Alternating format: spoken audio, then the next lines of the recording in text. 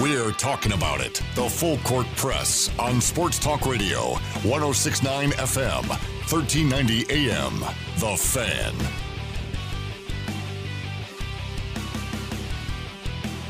What's going on, everybody? Wow, what a win for the Utah Jazz this afternoon over the Denver Nuggets. I will happily eat crow that I was dead wrong yesterday when we gave our predictions. I'll happily let you eat crow and rub it in your face, sir. Yes, please do.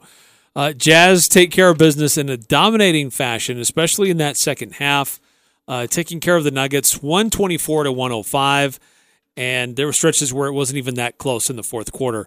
Thanks for tuning in and joining us here on the Full Court Press. We'll continue the discussion about the Utah Jazz and their big win over the Denver Nuggets. News about Mike Conley. We'll discuss what's going on with the Ridgeline Riverhawks. We have a confirmation on what's happening for them this week, or rather what's not happening for them this week. We'll get into that. Also update you on the other NBA games from last night, the NBA playoff games from today, and a couple other announcements too about what will the Big Ten potentially reverse course, and looking at postseason play in the NFL. So some of the other things that are on our radar that we'll be discussing a little bit later on here on the show. But Ajay, first impressions from you for this Jazz win earlier today. Eric, what a step up from our bench, right? What a step up from some of the guys we talked about. In fact, you put it as a key yesterday that if the Jazz want a chance to win this game, they're going to have to get more contribution from guys other than Rudy Gobert, Donovan Mitchell, and Jordan Clarkson. So in comes George Niang. What the heck? Where did George Niang come from all of a sudden? Juwan Morgan, I thought, was really, really good today. That alley-oop that Royce threw to him, to see Morgan use his athleticism and get up there with two hands and throw it down. I thought Tony Bradley was actually pretty decent today. I thought Joe Ingles was much better today, as you heard on the Utah Jazz post-game radio network. I was impressed with and how good Jordan Clarkson actually really looked. I think there was more to Jordan Clarkson than just being a shooter. I thought he made good decisions, he made good reads, he made good passes, and defensively he looked energetic. And that's something the Jazz really needed out of him, is some energy, especially on the defensive end. And I think as a whole, Eric, defensively, sound, absolutely sound from that squad. I think defensively is one of the things that I really wanted to highlight on, that holding Denver to only 105 points and a good 15, 20 points at the end there were just garbage time that they got.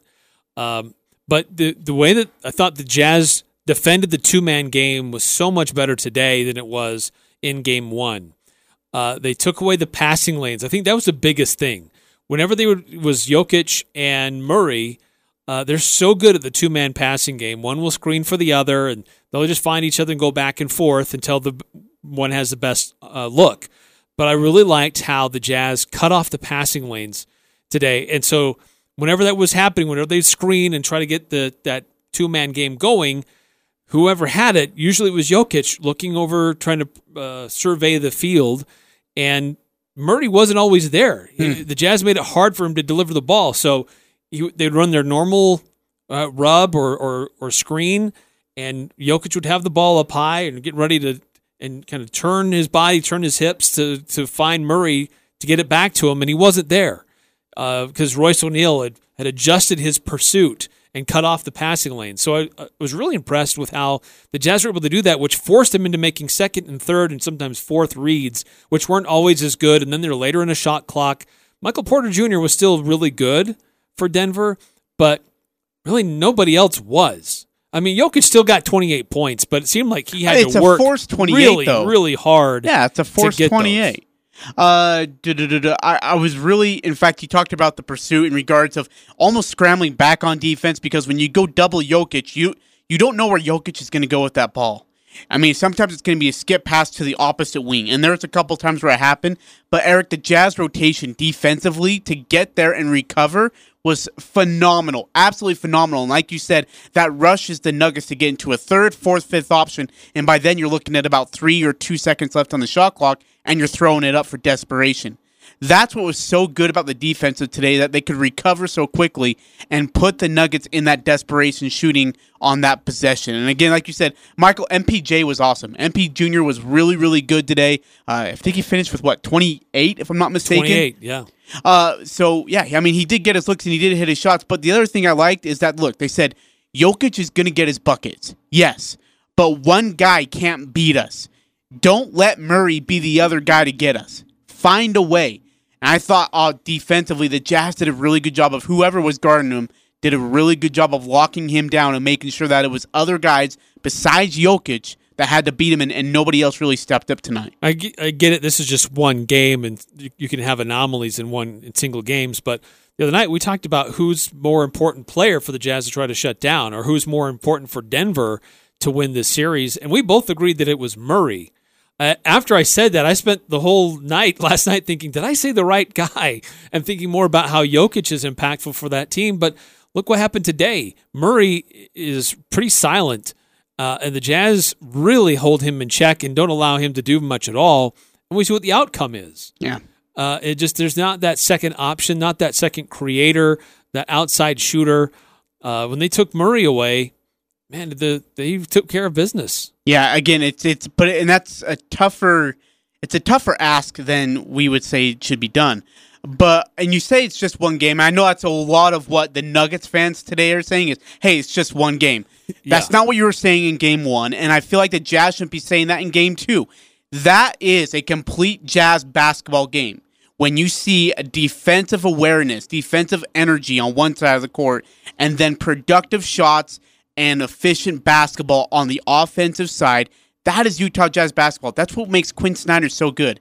And I can guarantee you that Quinn Snyder buried his face in the film for how many hours trying to find a way to slow down this Nuggets offense. And they found it today. Again, it's all about rotation defensively and more production offensively. And he got it out of everybody that was on the court today. Right. It felt like that the Jazz, everybody that stepped on the court for the Utah Jazz had energy, knew where they were supposed to be, knew what they needed to do. Here's a couple key stats that stand out. Hit me. 32 assists compared to 22. Wow. For Utah. 5 steals to 1. 7 blocks to 4. And then on the flip side, only 6 turnovers for Utah compared to 10 for Denver. See, and what did we that's have? still really low for both teams, No, but only 6 turnovers. I mean, compared to game one, we had, 14 or 18 turnovers? It felt like we had 18 turnovers, honestly. It felt like in game one. I can't remember what it was. But to be able to subtract that and to limit those turnovers, limited their transition offense. Look, they feast off defensively on turnovers because then they can run and gun offensively. And Jazz aren't a great transition defensive team. And so if you can get them into the turnover mode and you can get into your transition offense, your fast break offense, you're a hard team to beat, especially if you're the Nuggets. Great job by Jazz limiting it today. Just looked it up. Jazz had 15 turnovers. Yeah, see, that's huge. That's 9. So 9 less turnovers, that's huge. Now, the question then becomes, Eric, more Jazz defense or just bad offense on the Nuggets? Well, I think the Nuggets just didn't seem to have that same level of intensity that the Jazz did. Yeah. And you know what? I'm guessing, and I don't know for sure, obviously, but I'm guessing they thought they were walking into this game thinking Donovan Mitchell put 57 on us, and we still beat you. And we still beat him. He can't do that in back-to-back games. We got these guys. They don't have Connolly. He's not going to be there. They don't have Bojan. Donovan Mitchell's not going to put another 50 spot on us. We just go in there, do our thing, and we'll be fine. And the Jazz had a very different approach. And the other thing, too, is I think that the Jazz offensively were just on fire. Oh, that was incredible. That was Nuggets game one offensive efficiency. Over 45% from 3. What would they shoot? What was the... Incredible. 20 for 44. Oh, jeez. And those percentages would be actually a lot better. There were a lot of guys in the closing 5 minutes that were jacking up threes. Oh, dude, it was bad. Like you got Oni and Yang taking wide open threes and bricking them everywhere. Yeah. Hey, let me ask you, though, as we were watching the game, Eric, yes, Donovan didn't put up 57, but I felt like Donovan took over at certain times. He didn't force anything. Like when in that, I think it was midway through third quarter, they said, hey, let's put this thing out of reach. And then all of a sudden, Donovan, a layup, a floater, a three, and then another jumper from inside the arc. And then bam, just like that, Donovan's got 18 points. And the Jazz are up by 23 points. I mean, that's just Donovan picking his spots. When to be aggressive, when to get into, you know what, I need to take over mode. And when to just say, you know what, we got other guys, let's see if we can get them going. I thought Donovan was absolutely fantastic today. Well, eight assists, and a lot of those were for 3-point shots. Mm-hmm. So incredible performance by Donovan Mitchell. Great performance by the Utah Jazz. Big win for Utah. Now they have Game 3 on Friday, and the news is according to the broadcast today, NBA as a league has cleared Mike Conley that if he continues to pass those coronavirus tests, which he should, that he will be cleared for Game 3. There was some question about the timing of when those tests are, when he got into the bubble, and would he be cleared to join the Jazz at what point? But they said that if he continues to pass those protocols, he will be available for Game 3. That's huge. That's big. Huge news. All right, so more about the Utah Jazz win, an update on what else went on in the NBA over the weekend, or excuse me, over yesterday, and what's going on today, plus what's going on with the Ridgeline Riverhawks next hour. The high schools. If it's the sport you care about, we're talking about it. The Full Court Press on Sports Talk Radio, 106.9 FM, 1390 AM. The Fan.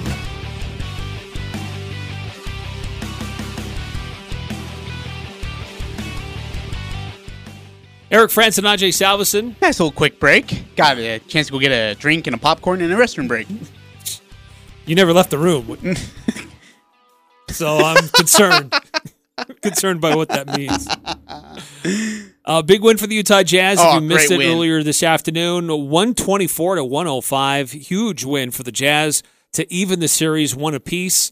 Jazz are in, I don't know if you'd say either team is really in control, because home court doesn't mean anything, but it's still the first team to win 4 games. And Mike Conley is going to be joining the team for Game 3. Yeah, so before we get to Mike Conley, you bring up a great point.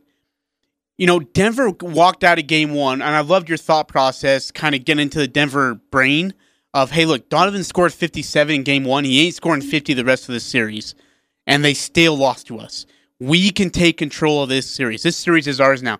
Now you go back to the drawing board if you're Denver. You lost. You were down by 30 at one point. This thing was over by early third quarter.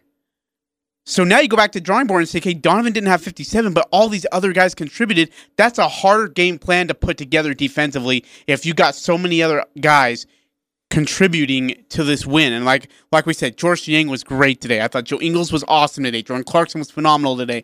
Juwan Morgan was really good. A starter, really coming in and showing some grit and some guts. I loved it. Now, Mike Conley coming into the mix. Bad or good for the Utah Jazz, who have some great chemistry going on after Game 2? Good point. Good question. I think it's good. I think it's still good. It's another shot maker. It's another facilitator. Donovan has been really good as the point guard for the Jazz. Will he still have stretches where he acts as a point guard? Yeah, absolutely. But he doesn't have to. I think that takes some pressure off of him, that he can rove around and he can create. And that gives another offensive weapon for the Utah Jazz. Now, how does Mike Conley fit into the defensive rotations? You know, does he defend Murray? Murray probably is a little bit bigger than Conley. That's going to be a tough defensive assignment. But I think there's going to be a lot of switching and a lot of moving around, because that Denver lineup is pretty big when you think about it, especially now that they're running Michael Porter Jr. as a small forward. So that's a pretty big lineup. But I think that having Mike Conley in the mix helps the Jazz. It's another playmaker.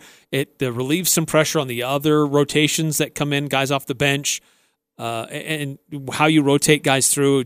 It gives you another option, and it's another playmaker. It's another scorer, another facilitator. So I think it can only be good for the Jazz.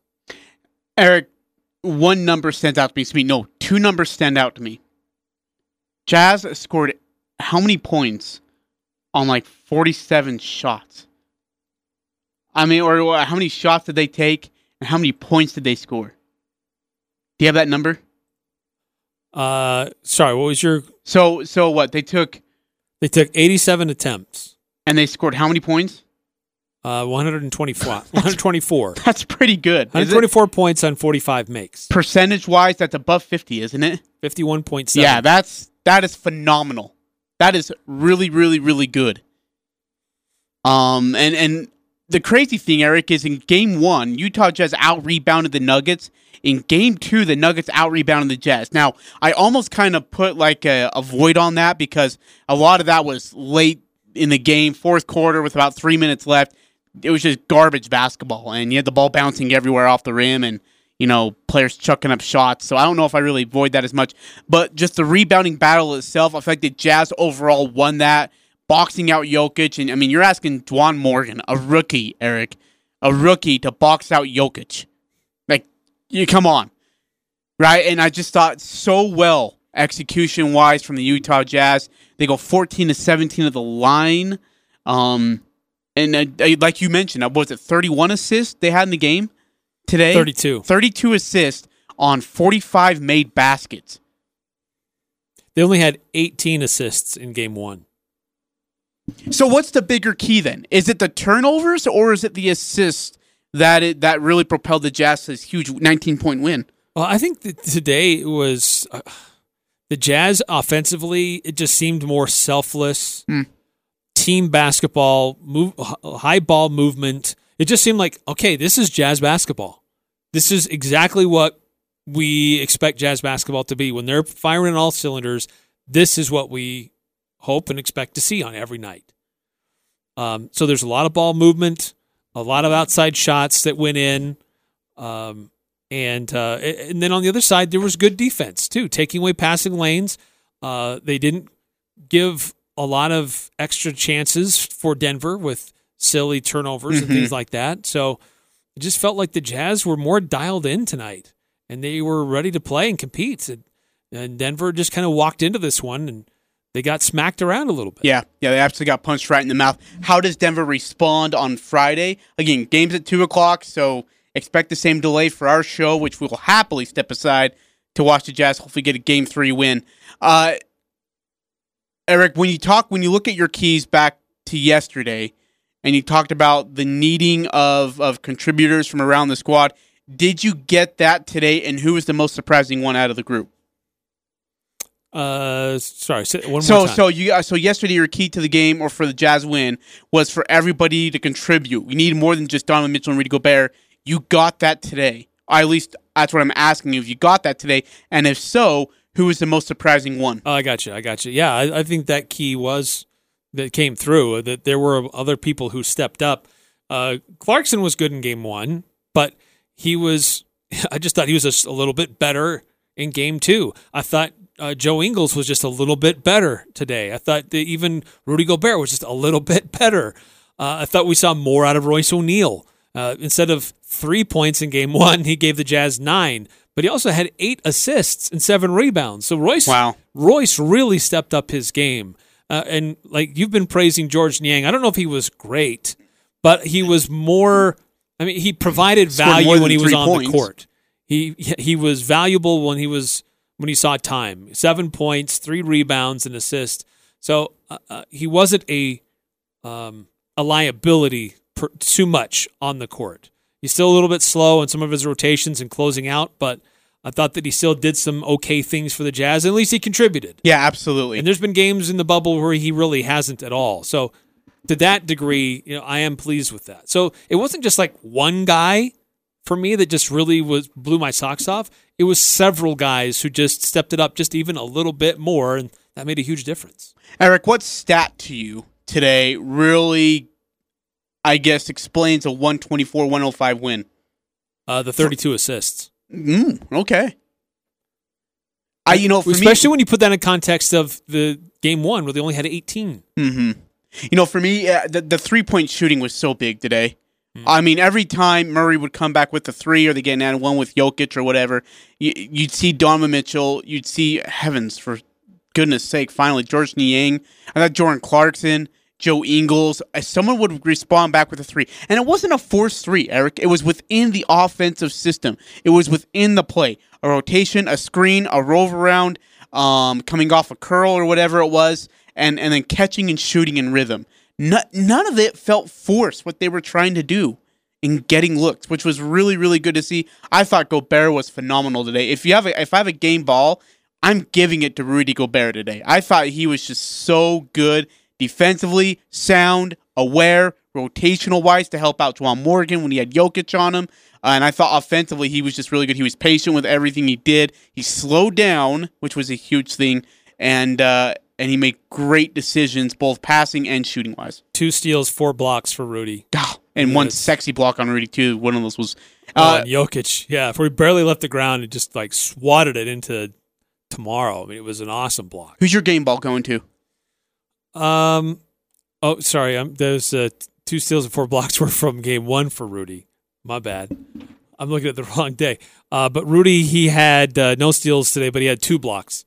But those 2 blocks were pretty massive. Yeah. I think I would give my game ball to Royce O'Neal. Good choice. Because he really shut down Jamal Murray. And he not only did that, but he provided help in other areas for the Jazz. Not just a defensive assignment, but he really shut down Jamal Murray, and who really hurt the Jazz in the fourth quarter and overtime in game 1. And Royce O'Neal did not give him that chance to warm up and get in a groove. So I would give my game ball to Royce O'Neal. Game 2, you felt like, you know what, you're not sure if the Jazz are going to get out with their win. They obviously do. 19-point win, 124-105. Eric, what is your thought? And I don't want to get into our preview too early, but just a quick thought on what you think Game 3 will feel like. Do you feel more confident going into Game 3, or are you still on the fence? I do feel more confident. This was a big win for this team. They should all feel a lot more confident that they can play with these guys and beat them. His first win all year against Denver. They've had a lot of close games, but they haven't been able to get a win. So now they got a win, and not only did they get a win, they sent them home with their tails between their legs. And you also have Mike Conley back in the bubble. Yep. And I think that's going to be a big confidence boost, a morale boost. So I like that the Jazz are going to be mentally, as long as they don't take Denver's approach today and walk in thinking, we got Mike back. Look, we got that nice win. We know how to beat these guys. We just got to go in there and do our thing. They got to come with that same level of intensity on Friday afternoon as they had today. Now, obviously, Juwan Morgan's going to sit and not start for Game 3 if Mike Conley is ready to go, assuming that he passes all protocol, which I would almost 100% guarantee. It's Mike Conley. You're not going to have to worry about that. Does Juwan Morgan still get heavy minutes in Game 3? Well, he had 14 minutes today. It wasn't like he played heavy minutes today. But for I think a rookie in a playoff game, that is, isn't it? I think you still see him get that 10 to 15 minutes. Yeah. Because Denver's a big lineup, and there may be times where you have to go with a bigger lineup to match him. And so I think he at times is much more effective than George Niang. And so I think you have to play Juwan Morgan. I think Juwan Morgan made some good decisions. I mean, look, he's not going to score you 10 to 15 points with 10 rebounds. That's not Juwan Morgan basketball as a rookie in the playoff bubble. But, Eric, I feel like he makes a good defensive presence. I still think that Quinn Snyder has built, or at least has gained, a lot of trust in Juwan Morgan because of the way he's played. Look, he hasn't done anything great, but more importantly, he hasn't majorly screwed up either. Honestly, he's been really good for what he's been asked to do, which isn't much, but just to stay the heck out of the way and just make good decisions when you have the ball. And I feel like he's done exactly that. I've been so impressed with Morgan. I'd love to see him get that, as you said, 10 to 15-minute range. Yeah, I just hope that he is mindful about his shot selection. Denver's going to dare him to shoot the outside shot. Yeah. He shot one from the corner and it hit the backboard. Side of the backboard. And it was really ugly. Your reaction. But he did make one earlier in the game. So, I mean, he has that potential. He has that ability. I agree. Again, just being a good decision maker and keep that trust with Quinn. If you can stay on that good side with Quinn, you definitely have a chance. Hey, am I reading this part right?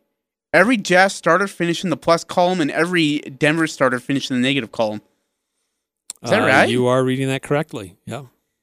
Jeez. That's pretty good. Yeah, you had 3 Jazz players at plus 20 or more, with the Royce O'Neal at plus 19. So you virtually had 4 starters at plus 20 or more. And Denver on the flip side, negative 13 for Millsap, negative 16 for Craig, negative 23 for Jokic, and negative 20 for Murray. Yeah, sounds about right. Wow. Jeremy Grant had negative 21 coming off the bench. Well, gee, what was Ingles today? Ingles line, 18 points, 2 boards, 6 assists. Plus 31. Jeez. Yeah, that's going to help you. That's great. I mean, that's awesome. And again, and Joe did a really good job as that additional facilitator. Mm-hmm. Without Mike Connolly, there have been stretches in the regular season where they didn't have Connolly, and so it was Ingles and Mitchell who were the initiators of the offense. So it's not like this Jazz squad is all of a sudden trying to figure out what to do when they've lost their guy. So really pleased with how they were able to make those adjustments today. Hey, 435-339-0321 if you want to text into the show and be a part of it. 9315 texted in, Eric. Is Donovan the new Michael Jordan? No. No, and not even close. Not even remotely close. Yeah, I don't think he's the next Michael Jordan. He's not even sniffing Michael Jordan's shoes soles. Michael Jordan was a really good player that came onto a really bad team. Yep. When he first was in the league. Yeah, he won the Rookie of the Year, and he did some things when he started getting into the 3rd, 4th, and 5th years and things like that. But I think that the difference is Michael was a really good defender too. It's not a knock on Donovan, but Michael also transcended the game, and that's more of a period of the time and era of when he played. Donovan is chasing some really pretty amazing players in the league right now. Does he have potential to be one of those amazing players in the league? Yeah, I think he does have potential to be an elite player. I think he's on track to be there. He's only in his 3rd year. Yeah, yep. And he's already setting NBA records or being right there in the discussion of the top 5 to ever do anything. The youngest player to get to however many points. Only a few players ahead of him did that. Kevin Durant was one of those. I mean, the guy scored 57 points in a playoff game against Denver. I mean, that's he impressive. Is in some pretty rarefied. He is, but again, like we really need to calm down on the comparisons to Michael Jordan. I think I put LeBron and Kobe in that comparison, and that is the only 2 that have even any right at all to be discussed with that name. I just no way. But Donovan Mitchell is a good basketball player. He's a great basketball player, but like you say, he's in his 3rd year. Still a lot to learn.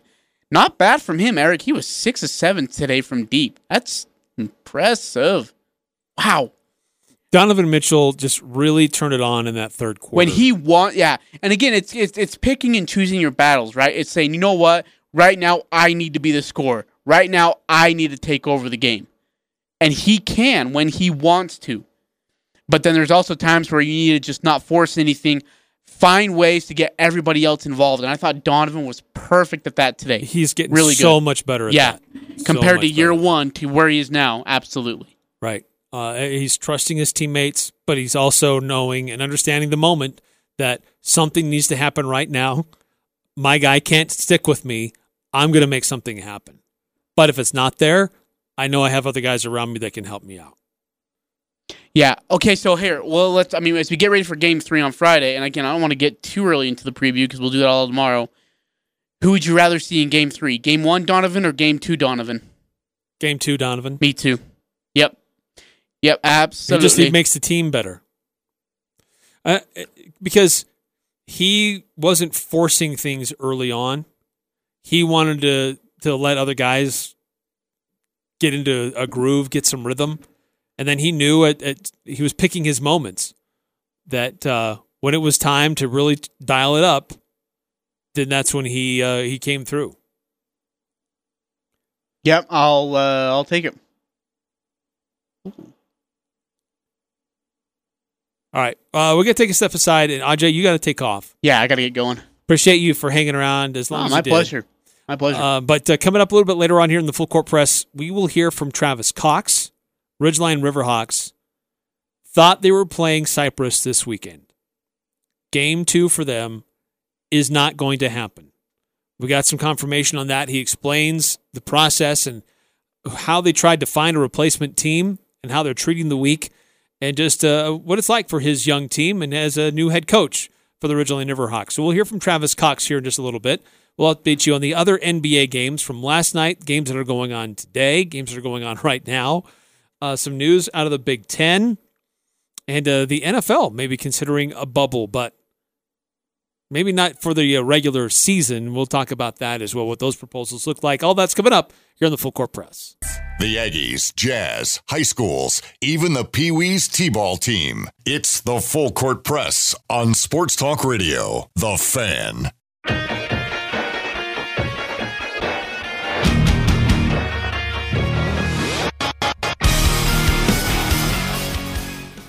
So we have an opportunity now to talk to Coach Travis Cox, who's the head coach for the Ridgeline Riverhawks. And, Coach, thanks for your time. I know it's a busy time for you and your Riverhawks team trying to figure out what's going to happen for this Friday. Oh, yeah. Well, we're pretty much, in bye-week mode now, and which, after playing your first game and having a couple bumps and bruises through camp, we've come to realize that it might not be a bad time for us to have a week to recuperate and to, really look at what we need to fix going forward for the year. So for us, it's actually been a little bit of a blessing in disguise. So, Coach, did you try to reach out to teams this on Monday, or when you heard about this, and who did you reach out to? Oh yeah, we reached out to a lot of teams in Idaho. I sent an email out to a lot of the coaches in Utah, and there was one looking. We had one possibility down in St. George, but just because of logistics stuff like that, it was hard to make it work. So yeah, we didn't really find anything. A lot of the teams in Idaho have a 10 practice rule, and so they hadn't had enough practices. Otherwise, we probably could have found something there. So. This is something it happened in week one. Obviously, it's now happening with you in week two. We knew it was something that was probably going to be inevitable at some point. Yep. It's going to affect teams in the region in our area. How much did you guys discuss that could be a possibility before the season even began, that something like this could happen? You know what? Honestly, we didn't even talk about it because that's stuff you really can't control. And so I've always been a believer of don't worry about stuff you can't control. And, if it happens, it happens. We're just grateful that, we have a season, and, if we have to lose a game here or there, it's better than not having any games at all. And so we didn't really spend any time talking about it. Hey, Coach, 42-38 winners over Pineview. What kind of a feather in the cap or confidence booster does that do for you and your squad as you get a big win over a very good St. George football team? It's one of those things where, I know this team last year beat Pineview as well, and so, and it didn't go, their season didn't go that they had liked, and so, you look at it two ways. You build confidence whenever you can put 40 points up on the board, first time out, and our offense played pretty well, and so obviously we're confident on that side of the ball.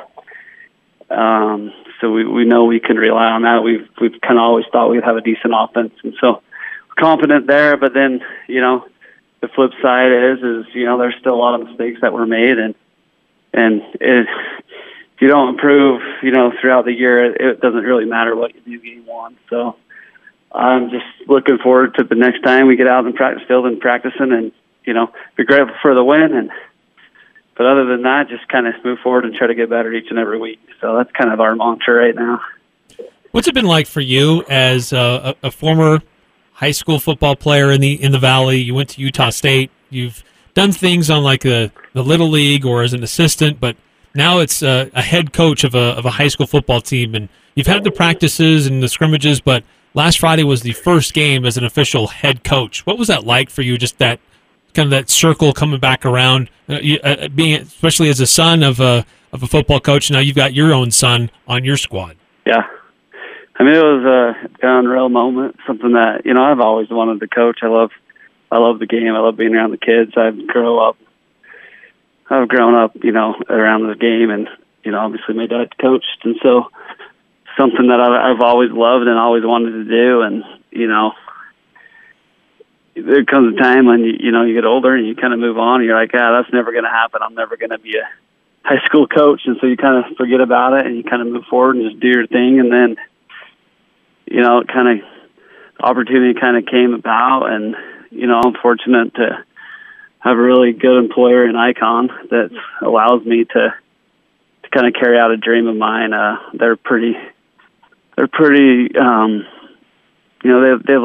care about the community, and they see this as kind of a service opportunity and a way for them to give back. And so they've allowed me to do it. And, for that, I'm obviously grateful. And so to be able to get out there on a Friday night and coach those kids was awesome. It wasn't really, I've coached and been around so long, it wasn't a big deal to me. I was comfortable and confident out there. So it was just fun to be out there. I loved every minute of it. And, especially with all the situation, the virus that's going on, you didn't know if it was going to happen or not. And so, you pinch yourself even more when it does happen. So it was an unreal moment, and really glad we won. So, yeah, it made it a really special night, that's for sure. Coach, I had the honor and privilege of watching you during your time at Mountain Crest, and then got to be an equipment manager for you during your senior at Utah State. Watching you quarterback, are there any similarities that Caden has to you as a quarterback that you've seen? Absolutely. There's a lot of similarities. He reminds me a lot of myself, other than he's a lot better than I was throwing the ball. So he can huck it around pretty good, and he definitely stays in the pocket better than I ever did. So, but yeah, he runs around and makes plays, and he gets his guys going. So yeah, I definitely see some similarities, that's for sure. Again, we're talking to Travis Cox. He's the head coach of the Ridgeline Riverhawks. Their football team having to take a bye week this week because Cyprus had a couple of positive tests on their football team. And Coach, what's that process like for you guys before you approach a game? What are the testing protocols?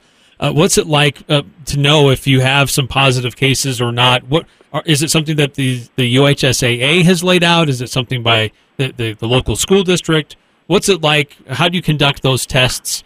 And what's the protocol leading up to a game? We don't really, only thing we really do is watch for sicknesses, take temperatures, and really kind of monitor the kids.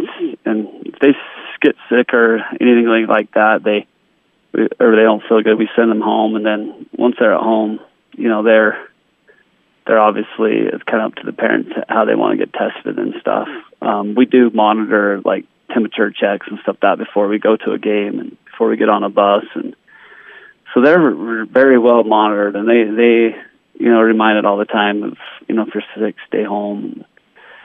And then obviously the contact tracing is a whole other thing. We haven't had to deal with that a whole lot right now. So, and we might have to, as school gets back into session. But as of right now, that's it. We don't have to. Not everyone's got to get tested or anything like that. So we don't have to worry about that yet. Coach, 4 out of 6 schools win in week 1 in your region. One of them loses by just a touchdown late in the game. What are your thoughts on this Region 11 as you guys will be getting ready for region play here in a couple weeks? Oh yeah, it was a great weekend, and doesn't really surprise me. I think we have a really good region, and I love to see all the teams win. You want that, out of your region, especially with the RPI. So I was glad to see that, and we've obviously, these kids know each other very well, and we know that we got really good football up here, and it was good to see, some of the wins, and Mount Crest played a really good team. So I know they probably didn't play it as well as they'd hoped, but that's a very solid team that they played. So and Provo obviously has been pretty good over the years, and so I don't think those are two terrible losses by any means. So. And I think Bear River had a really good win. Juan Diego's always solid. So, yeah, it was a very impressive weekend for our region for sure. Some folks in Cache Valley will say that the split has ruined the talent, major poll talent for certain schools, Skyview or Green Canyon or for Mountain Crest. What is the difference that you've seen with the split between Ridgeline and Mountain Crest? Has it made it better or worse for the Valley in regards to talent pool? It's better because more kids get to play. So, I mean, I don't think, and Mount Trust has been pretty good since the split, and we've been unfortunate at times, but I don't think it's because of talent. I think there's been other things that have happened that we haven't won probably as much as we'd like, but I don't think it has anything to do with talent. I think, I don't know what Green Canyon says, but obviously they've had some guys that stayed at Skyview, probably shouldn't, could have gone to Green Canyon or the vice versa. So maybe it has impacted them a little bit. But I think it's just great because more kids get to play, and I don't really worry about who's got the talent and who doesn't. You just kind of have to field your team and coach them up, and if you have a good program, people will show up and play for you. And so I think it's been great. So, and I think our Valley's done really well, throughout the state in competing. So I don't think it has really impacted the success of play in the Valley per se. Well, Coach, we appreciate your time. I know that you guys we're working real hard to try to find an opponent for Friday. Doesn't look like that's going to happen. So enjoy the extra week and prepare for the following one. Yeah, for sure. That's the plan. So yeah, we'll do that. Thanks, Coach. Appreciate it. Appreciate your time, Coach. Yeah, Best of luck for the rest of the season.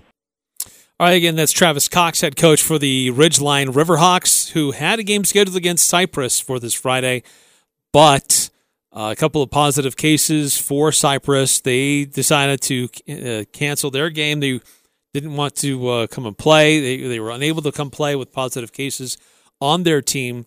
Ridgeline, upon hearing the news, feverishly trying to find opponents to play. Logistical issues with facing teams down in southern Utah or finding a team to play from Idaho, but their calendar has been a little bit different from when they're being prepared to play and how ready they are. Their regular season doesn't start until next week, so just a tough time for the Riverhawks trying to find an opponent in the midst of that. And as Coach Cox said, I mean, this is probably not the last time this is going to happen to somebody in the area where a team is have to cancel their game because of coronavirus. But it was still a good win for the Riverhawks in week one. They get a little bit extra time now to prepare for Farmington. That game will be in Millville. So the home opener, instead of being this Friday, will be the next Friday on August 28th.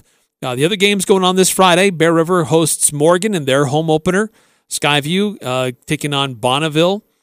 Green Canyon hosting Box Elder, a big regional game there between two teams from the area. Logan's on the road. They're at Stansbury after Stansbury played Skyview really tough. And then Mountain Crest is on the road. They're at Wasatch. All those games scheduled for 7 o'clock on Friday. Pregame coverage on our sister stations and on this station, usually at about 6:45, some of them around 6:50. You can see the full schedule on CashValleyDaily.com.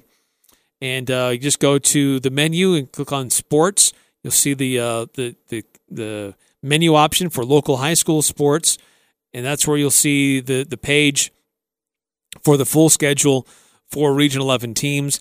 You can see what radio stations are on. You can see the links to listen live wherever you may be on your mobile device or your desktop or whatever. So you can listen live even if you're outside of the radio broadcast area. And there's also on that page, you'll see information about how to sign up for our Preps Pick'em contest.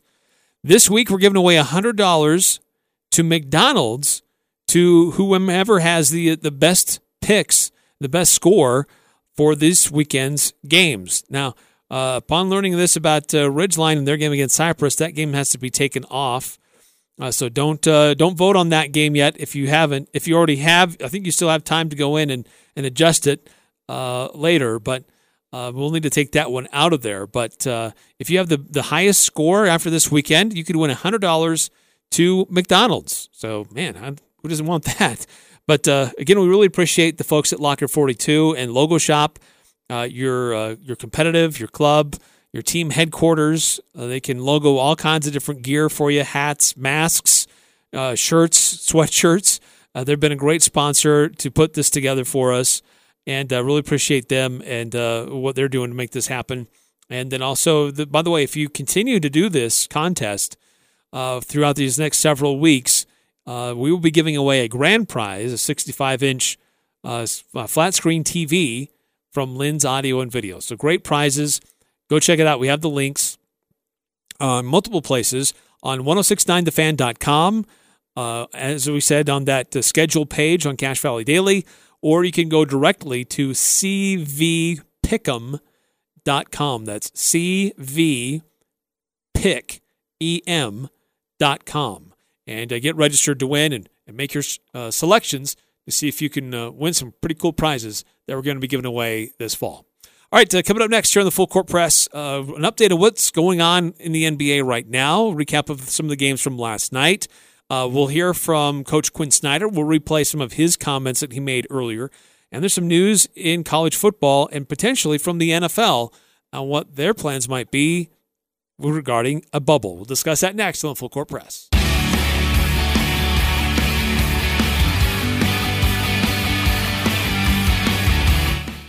Welcome back to the Full Court Press. Eric Frandsen with you here on a Wednesday. Big win by the Utah Jazz earlier today. If you missed it, great second half by Donovan Mitchell and the Utah Jazz. 124-105.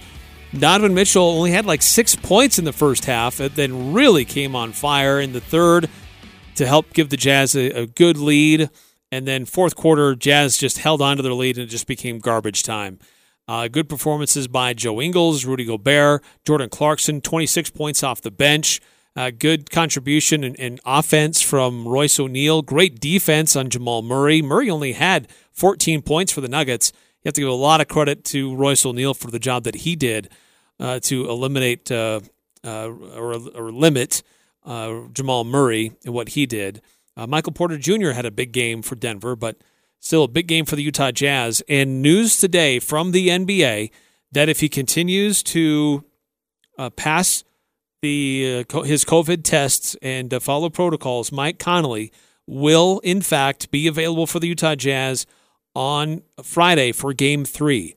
There was some question about the timing of when he may be available based on when he re-entered the Orlando campus. And the NBA has declared that based on how he was doing when he was outside of the campus and how he's been doing since, that he should be cleared in time for the game on Friday when they take on the Denver Nuggets. Again, that game will be Friday at 2, and you can hear that with pregame coverage starting just before then here on 106.9 FM, 1390 AM, The Fan. Some of the other games going on in the NBA, a couple other games taking place today. One game before the Jazz went final, and that was the Raptors over the Nets. And the Nets had control of this game for a while, but it was a 30-19 fourth quarter that helped the Raptors pull away and win 104-99. Kudos to the Nets for making it tough and keeping it close. But Raptors ultimately get things going in the fourth quarter to pull away. Close one going on right now in the bubble between the Celtics and the 76ers. Celtics currently have a 63-56 point lead with just a few seconds to go before the half. And again, there's no Gordon Hayward for Boston. He rolled his ankle in Game 1, and there's news today that he will be out for at least 4 weeks as he recovers from that injury. And then the later game tonight, 7 o'clock on TNT, it'll be the Mavericks and the Clippers. And there's some uncertainty about Porzingis and whether or not he'll be available because he's got some knee soreness. So he was ejected out of Game 1. How much of a difference did that make? How will Dallas respond to that? And the Clippers, they really didn't put Dallas away in that one. So that will be an interesting matchup a little bit later on this evening. Last night, great game for the Portland Trailblazers, and Damian Lillard was on fire, again hitting from way deep, and it's just incredible how well he shoots the ball from that deep. I saw a stat that his percentages from that far out are equal to Rudy Gobert field goal percentage, and 95% of Rudy Gobert's field goal attempts are within 5 feet of the rim. So absolutely incredible what Damian Lillard is doing to help his team and beating the Lakers. So that will be a very exciting series to see how it plays out. A lot of people thought it was going to be an interesting one, and so far it is not disappointed. The Rockets just really took care of the Thunder. And 123-108, James Harden was was really, really tough to guard for the Thunder. The Oklahoma City didn't have a lot of help outside of Chris Paul, and they just had a hard time understanding how to defend. But Harden with 37, Eric Gordon with 21, 22 points off the bench for Jeff Green. That makes Jazz fans sad to see that, but at the same time happy to see him having some success still. But it was Danilo Gallinari played well for Oklahoma City. Chris Paul played well, but they struggled to get too many other solid contributions from anybody else in an OKC uniform. As we talked about on the show yesterday, these games had gone final while we were discussing the Heat over the Pacers and the Magic over the Bucks.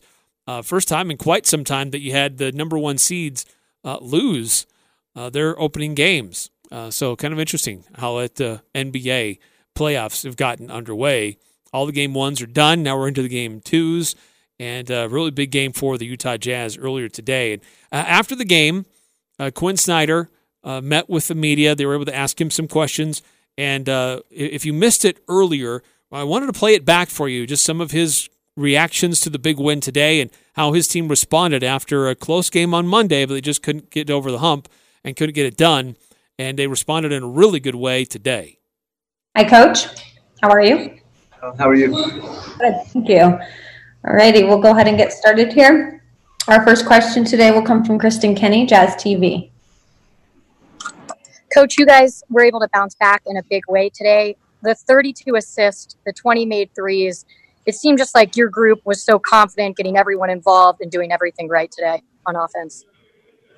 Well, I think, we were unselfish and made the right play when, they were aggressive and pick and roll. And, it shows with the assist totals, with Royce having 8 assists. I thought Donovan was really patient early and made the right play. And, obviously in the third quarter, he had a big quarter and was able to score offensively.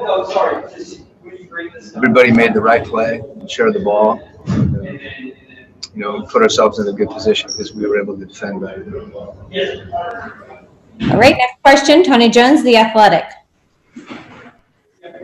Coach, obviously you guys are great offensively, but I mean that's got to be, you have to be happy with how you guys were defensively. I thought you guys made them feel you on most possessions. What did you guys see defensively, and what adjustments were you guys able to make between game one and game two? Well, our guys competed, and to whatever extent, there's a plan. The players made plays, and big picture, they're a heck of a team, and they're really, really hard to guard.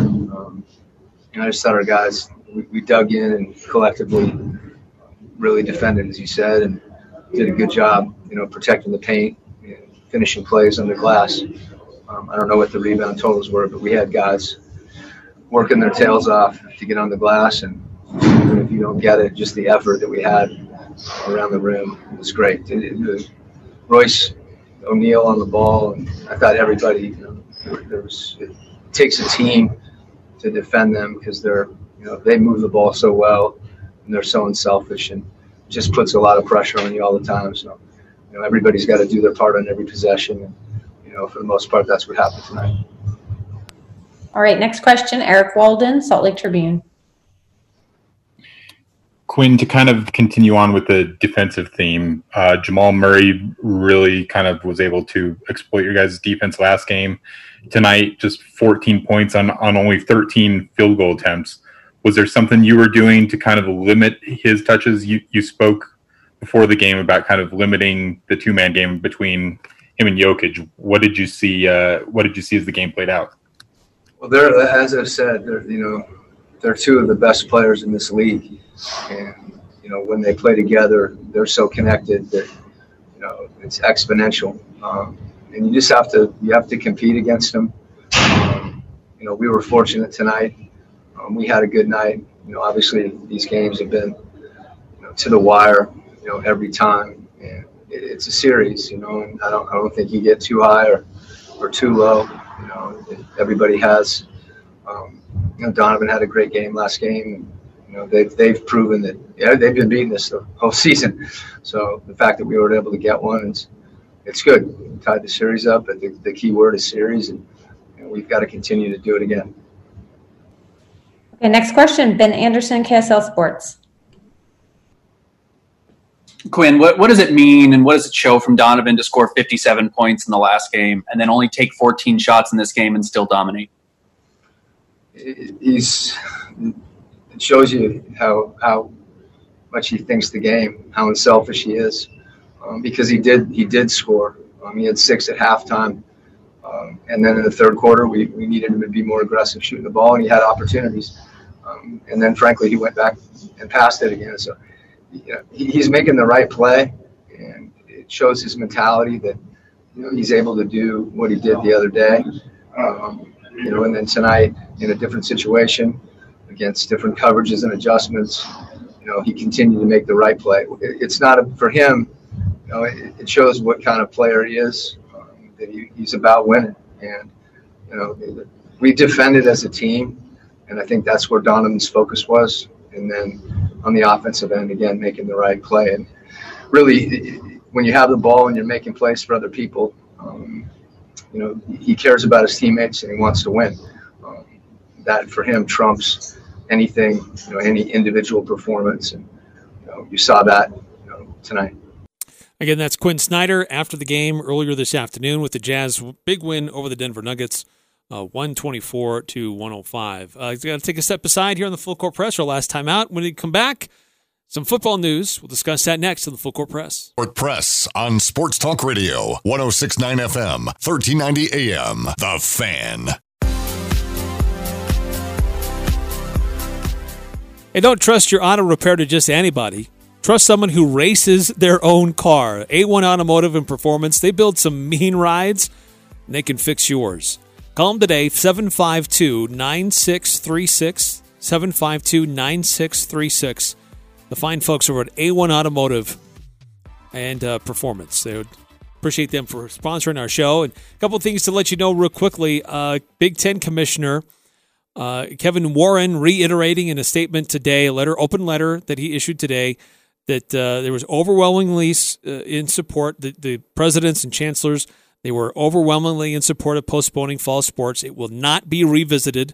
I know there's a group of parents that were trying to appeal. Some of these schools are not happy with the decision.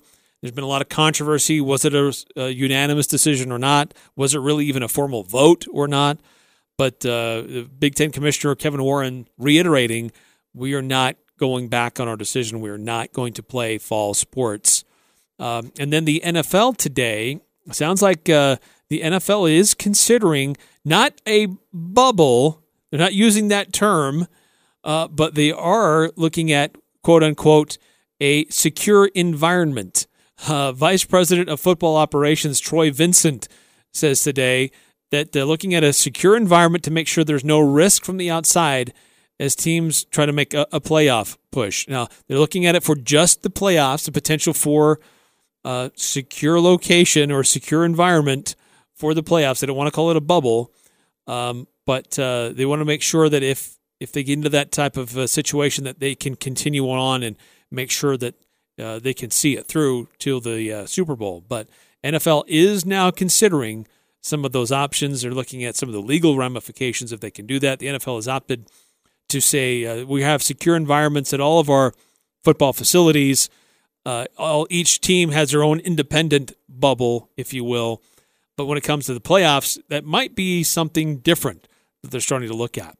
And one other news of note to pass along, there's the Delete 8, those 8 teams that did not make it to Orlando. The NBA and the NBA Players Association had been playing with the idea of bringing those teams into the bubble in Orlando as teams start to leave to still give them opportunities to play and work out and develop players. Well, the NBA and the NBPA has come out to say that what they're going to do is do like a campus-like environment at their own facilities, and allow them to bring their G League players in, give them more workouts, and give them a time period so they can still work their players and develop their players instead of just being out of basketball for months and months and months.